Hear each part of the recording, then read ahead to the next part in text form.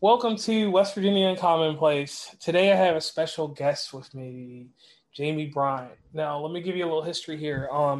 When I bring people on from my hometown of Rustburg, it's always a delight for me for the simple fact that I grew up in a very diverse area. I always say this. I'm from Candler's Mountain end of things. So that's like your middle-class suburbia. Then you have the Evanston side, Rustburg. Then you actually have like inside of Rustburg. And then you have Concord and outer line areas. So you had so many different people that you went to school with that it was kind of enticing that you got to meet different people because it was like a whole big world at Rustburg before we went into the big world. So Jamie, would you please introduce yourself and tell the audience about yourself? So hi, I'm Jamie. I live in Rustburg. Let's see, I have two daughters. I've been married for almost 10 years. I never thought I'd move back to Rustburg. I thought when I graduated, I'd travel the world, and I did make it out of this area. Temporarily lived in Korea, which was exciting. But oh wow, yeah, I've been back now for about 12 years and been stuck here, I guess. But it's been good. I work at the local hospital here for psychiatric emergency services, so that's been interesting during the COVID-19 epidemic, pandemic, whatever. It's been both, I guess. But okay, so that's me. All right. So an interesting thing is you had a child just a little bit outside of the start of COVID-19, but your child technically falls into the COVID-19 situation. So what was it like having a child just a little bit before COVID-19, like taking your child to these doctor's appointments and things like that? Right. So that was terrifying because she was 5 weeks early. So she was already premature and had spent like 6 days in the ICU. So I was already a nervous wreck. So to have her home, and then my husband was still, I guess we were considered essential workers. So me, working at the hospital setting and him working outside in constant construction atmosphere with other workers, like we were literally we've been in constant fear for the first probably 6 months of her life. She didn't, because no one really knew much about COVID or what would happen. I don't think she even left.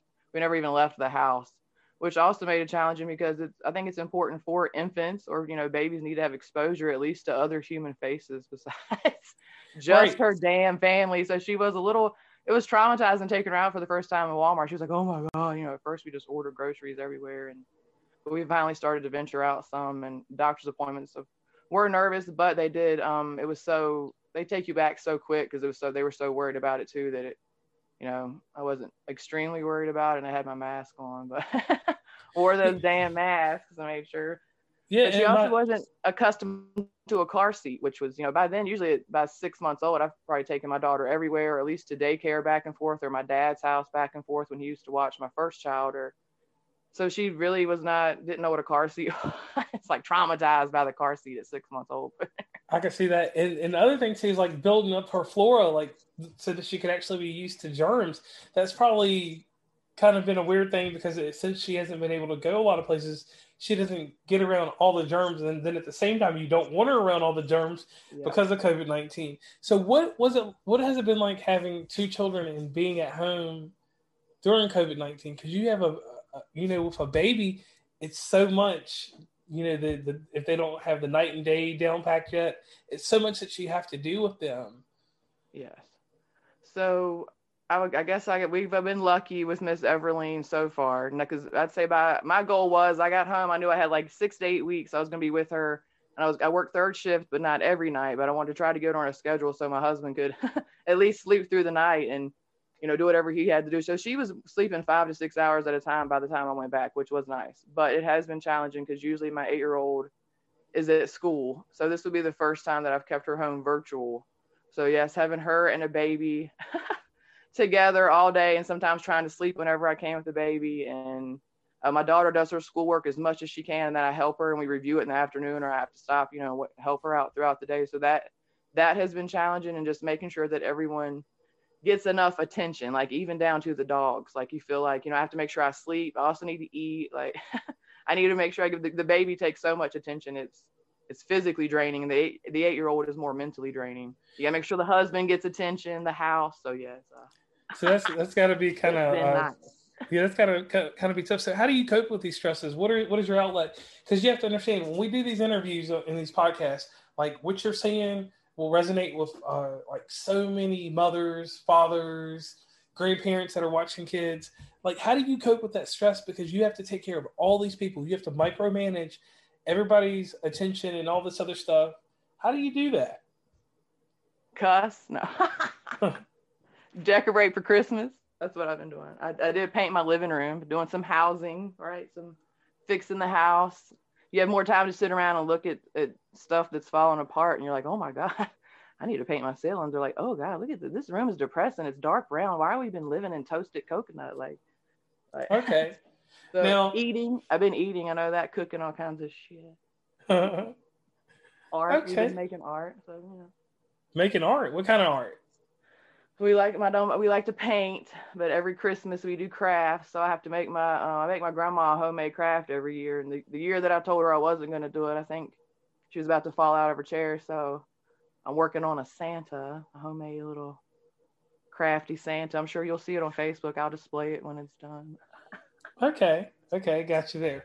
Now let's move over there. So during this time, how have you been dealing with social media is like a big part of our lives now. It's kind of like growing up, we all had toys and stuff. I was a video gamer, so I could just turn to a video game and tune out the world. If friends wanted to come over, they did that, or we went skating, we did stuff like that. How has social media affected you during COVID-19 now? Because people have so much time just to sit there, people troll, or just catching up with people. How has it affected you? It's actually it's scary. I feel like it makes me sad, or I realize I've been on Facebook for like 10 or 12 years, and that I don't know, it's kind of, people are crazier than I thought. Then I'm like, am I damn crazy? I'm like, we're all fucking crazy. Like, this is crazy. I can't believe how many posts I've seen. I guess it's actually increased your stress maybe instead of helped it. I feel like, in a way, like sometimes it helps. I used to find it funny. Like that was my comedy release. Like I love to laugh at memes and I love to see everyone's pictures, but then it's been a little too serious, or everyone thinking COVID is fake, especially when I worked like in the healthcare setting. That's been the most annoying.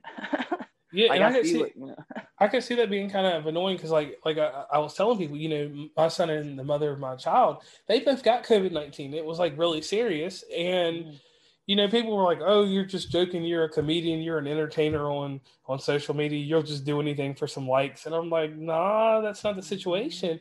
And I was kind of weird about that too. And I'll tell you something weird that's happened, like in our age demographic. Like our demographic is 30 to 40 now. So. I noticed, like, on Facebook myself personally, I stepped away from it more. Like, obviously with the podcast building up, I do more on Instagram. But for my sense of relief and stuff like that, I've moved over to Snapchat. My girlfriend Stacy has been trying to get me into TikTok, but Facebook doesn't seem like it's the same place it was 12 years ago, Yeah, and see, I don't have any of those other things. Like I'm not very tech savvy. I don't have Snapchat. I don't get on Instagram. I don't even have like a Pinterest, whatever it's called. I don't do. Wow. I don't have any of that other stuff. Like that doesn't, I didn't even make Facebook. Like they actually made an account for me in Korea because people couldn't believe I didn't have one because I was in college and it was created. And I was like, I don't care about that shit. But now look, now I got it. And it's like our television, everybody goes to it and just finds whatever they want there, or trolls and finds a comment and just gets out of hand with it, and other things in that. And another thing, Jamie, that you're very poignant about and you have an advocacy for is you told me, and we talked a little bit about domestic violence. You're an advocate for people and trying to help people out and not let them fall by the wayside. You have anything that you would tell my audience to help them out or to get them, geared up in a proper way to take care of themselves if something happens to them? Yes, like please, like educate yourself. Also, just the warning signs of domestic violence, and educate yourself on that it is real. Like there's plenty of resources, or not. I guess not that it's real or that it's not as prevalent as it is, or that it doesn't matter what your race or socioeconomic status is, or it bypasses all of that. It accounts for all of that. So I do think some people don't understand that at times when you are talking about it or when they're experiencing it, they're in denial. I think this can't be me. I don't fit this stereotype, or I'm not this cliche, and it just digs you deeper into of realizing it can happen to you, and it happens everywhere. But to everyone, but the warning signs, because you might see it as someone who really cares about you, or, oh, they're calling me all the time, or they love to stop by work and see just how I'm doing because they missed me so much, or they're bringing me flowers, when really that's sometimes like the number one warning signs of someone trying to keep tabs or start controlling you before you even know what you're sucked into that idea of what love is and what someone caring about you is, and it's not. Right. And I thank you very much, like, for expressing that. And like, because like in that topic right there, people with, and I'm talking about mental health, especially when I say this, I'm not just gonna box in domestic violence. Mental health is something that's taboo in our community. Like, people act like people don't have issues and don't have problems and don't want to deal with these things. Just sweep people under the rug and just do away with them. And I appreciate you, like, expressing that, because a lot of people, they don't care about other people's mental health, and sometimes they don't even care about theirs. That's why they, people tend to fall by the wayside, and we have so many different things that happen in the community. So, let me ask you this, Jamie. Right now in life, you have both your daughters, you have your husband, and we're going to swing out of the domestics for a minute. Y'all are all at home. Since you've been home for COVID-19, has it brought you and your family, not so much your smallest, but your daughter and your husband, has it brought y'all closer? Do y'all communicate better because you see each other more now? I feel like it has brought us closer, but we were already kind of a homebody-ish, like, kind of stick to ourselves. Don't have really siblings around that we see or interact with on a regular basis, and only have like one mother, and he has his mom that he, we don't really interact with her, but he sees her some. So we were already kind of just a close-knit unit to ourselves. So I feel like it has helped, but also maybe made it worse, because since we were already so close all the time anyway, that we probably need to get out more than we do now, especially the daughter. The 8-year-old causes extra, because it's not cool for an 8-year-old to be here, and she goes to dance class and she's doing really good virtual online, but it's not, I don't think that's what she needs to be interacting with way more kids on a day-to-day basis. Right, because that might help everybody. Because like I said earlier about our area, it's so many different type of people that you're going to meet, when you're actually out and about and doing this stuff. So, with your oldest daughter, how is she doing? Like, is she able to communicate with other kids via the Zoom, Skype, or whatever kids are doing now, just to have interaction, or is it just mute?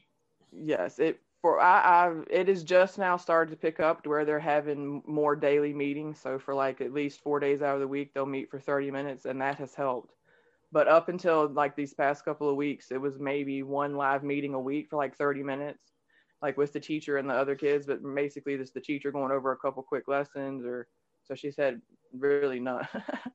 Right, but so it's getting better. Yeah. So the psyche of an 8-year-old or 9 or 10-year-old now is going to be completely different from what we knew. Yeah. That's one thing that I've wondered, and that's why I really wanted to have you on this show, because I knew that the field that you work in. How have people been? Because I know for HIPAA reasons we can't state certain things, but people's information, and I'm not asking that. But have people? How do you feel people are coping with COVID-19? Do you think people are coping well with it? Because, like I said, you deal with a lot of psychiatric, correct? Yes. Do you think, like I said, you can't detail anybody. I understand that once again, but do you think people are dealing well with COVID-19? Yeah, like the good thing is I don't work directly with the patient, so I work like as an intake specialist. So, okay. I do around patients around the state of Virginia and like people that are in our ED for direct admissions. But I work with a team of people who actually go and see these individuals, like in the ED if they come. But so they are, at first, I'm not going to lie, when COVID first broke out, I think everyone was really, really scared. And it was like dead at the intake office. It was dead in the ED. It was not a lot of people coming in for mental health or really anything other than COVID at times, or shortness of breath or issues breathing. It was pretty, or like true emergencies. It was pretty chill for a while. But I feel like here recently, and also especially with the election and the holidays and the weather mixed with COVID, I think it's definitely increased people's stressors and mental health, tremendously. And a lot of the mental health patients, they're not having their appointments, they're having telehealth visits, or everything's backed up because they can't get their medication. So that's definitely not.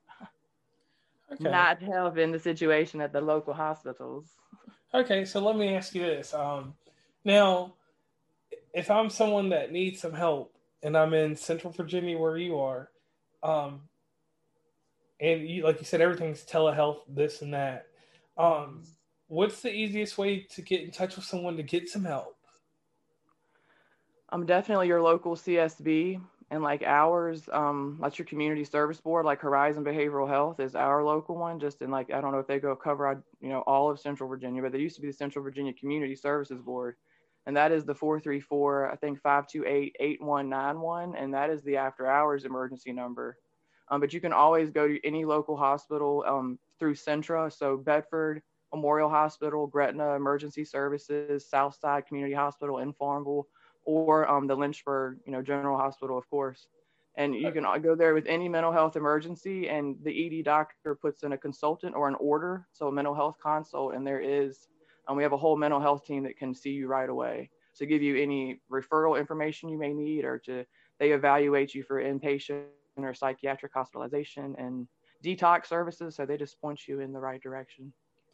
All right, and I appreciate that because being informed like that, not everybody has that, and where you have that job, you have that intellect for that. Okay, Yeah. now, all right, here we go, Jamie. Inside all this, and I thank you once again for being a guest. Um, during this show, I ask people one question, and this question goes around just like this: do you have a hidden or secret talent? Uh, and if you do, would you please tell us? For the simple fact, on this show, I had a rapper on here from New York. He was rapping about this and that and all kinds of craziness, right? But he can solve a Rubik's cube in 30 to 40 seconds. Like he can Wow. just move it around, twist it around, and I'm like, Right. what in the world could you do with that type of brain power? Like I could, like, Oh. do something to where I would take care of one of the world problems if I had that much mental function. So, what is a hidden talent or a secret that nobody knows about you? Oh my God, I don't know. You should have asked me this earlier. I could have thought about it. Well, it's one of those things that I, we throw in here. It's one of those things that just right? Oh, I can't do anything extraordinary. But the only thing that comes to mind, I don't know if you consider it a talent, but I'm really good with kids. I remember like people call me the magic wand. I used to work crisis intervention and like work one on one with kids in the school and can make them do things. okay. Behave, listen, go to sleep. So it sounds like what is it? The ghost whisperer. You're a child whisperer, basically. Yeah, that's about all I can offer right now. Okay, that works out good. Now, what do you have going on in the near future? Are you planning on doing anything in the near future, like social media wise, or anything um, that's I might like I don't know, venture out and try a new one. Like I created an Instagram account and like got on there and downloaded a picture, and then I'm like, well, what the hell do I do now? Like, what? Look at more? Like, is it look at more pictures? Do the same thing you do on Facebook? Like, so I just got off of it, and then I downloaded Snapchat, and I'm like, what the hell? I'm gonna take a picture of the same thing already. It's like I'm too realistic for it. I can't. But I think I should try a yeah, new. definitely try it.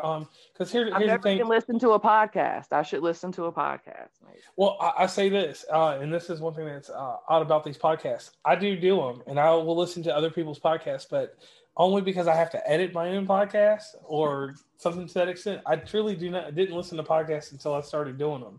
Nice. I was just like, it's just another part of radio that I just don't listen to. So it is kind of adventurous. Treat it like this though.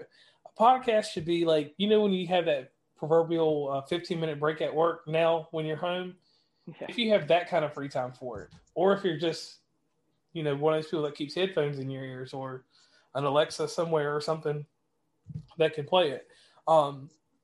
But on the social media end, I'll tell you like this: Instagram, for me personally, I always thought it was like the best place to keep my photos because I have people on Facebook that are not on my Instagram, and I have people on my Snapchat that are on all three of my things. They're just the people that I like to watch their content. Okay. So I keep them on Snapchat, like the people that I act, because you scroll through Facebook and you see tons of millions of people, and you're like, man, this person's always posting. Let me snooze on them. I like this person, so I hope they get to the top of my feed. If they don't, then oh well. But Snapchat and Instagram, you kind of tailor your audience because, like, say, like if you have 1,000 friends on Facebook, for instance, you might only have 300 on Instagram. And then mine goes even smaller than that on Snapchat. I have like 19 to 20, but they're the 19 to 20 people that I follow. I'm a fan of whatever they're doing, and they're a fan of what I'm doing. So that's kind of how I treat those. Because on Snapchat, you can get away with a lot more than you're going to get away with on Instagram or Facebook. Nice.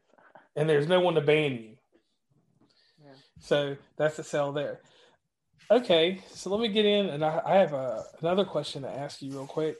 All right, so with your workload, the children, your husband, when do you actually find time for yourself? Like, do you take 5 minutes at 11 o'clock from 11 to 11:05 at night, and that's just your time? Well, I know this is kind of sad, but at my job, sometimes like if all of the psychiatric units are full and no one's calling around looking for beds around the state of Virginia and no one needs to be seen, I usually have I have a chill night at work. So I gotta watch what I say, but there's been many a nights, where Amazon Prime is my and a nice good book with some coffee and lots of snacks is my that's my nightly thing. Some nights I'm busy and from the time I get there until 5 a.m, I roll out and I don't even know what happened. But so that is a lot of the time that I have for myself. And the good thing is I usually have I'll have 3 days off, 3 nights and 4 days off in a row at times. So throughout that time, there are some times where I'll find, time for myself. I go hang with my mom. Me and my mom will do some things, or I'll just tell the husband, take the chaps for a minute, or go hang out with my friend Tanisha.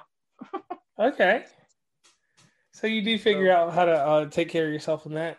So, yeah. Last thing before we finish off this podcast, let me ask you this: if someone were to want to make a documentary on your life, what would be the title of that documentary, and how long would that documentary be?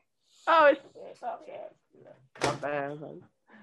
Oh, see, I'm gonna say something bad. This bitch is going to hell, and it would be like an hour long. An hour long. Why just an hour long?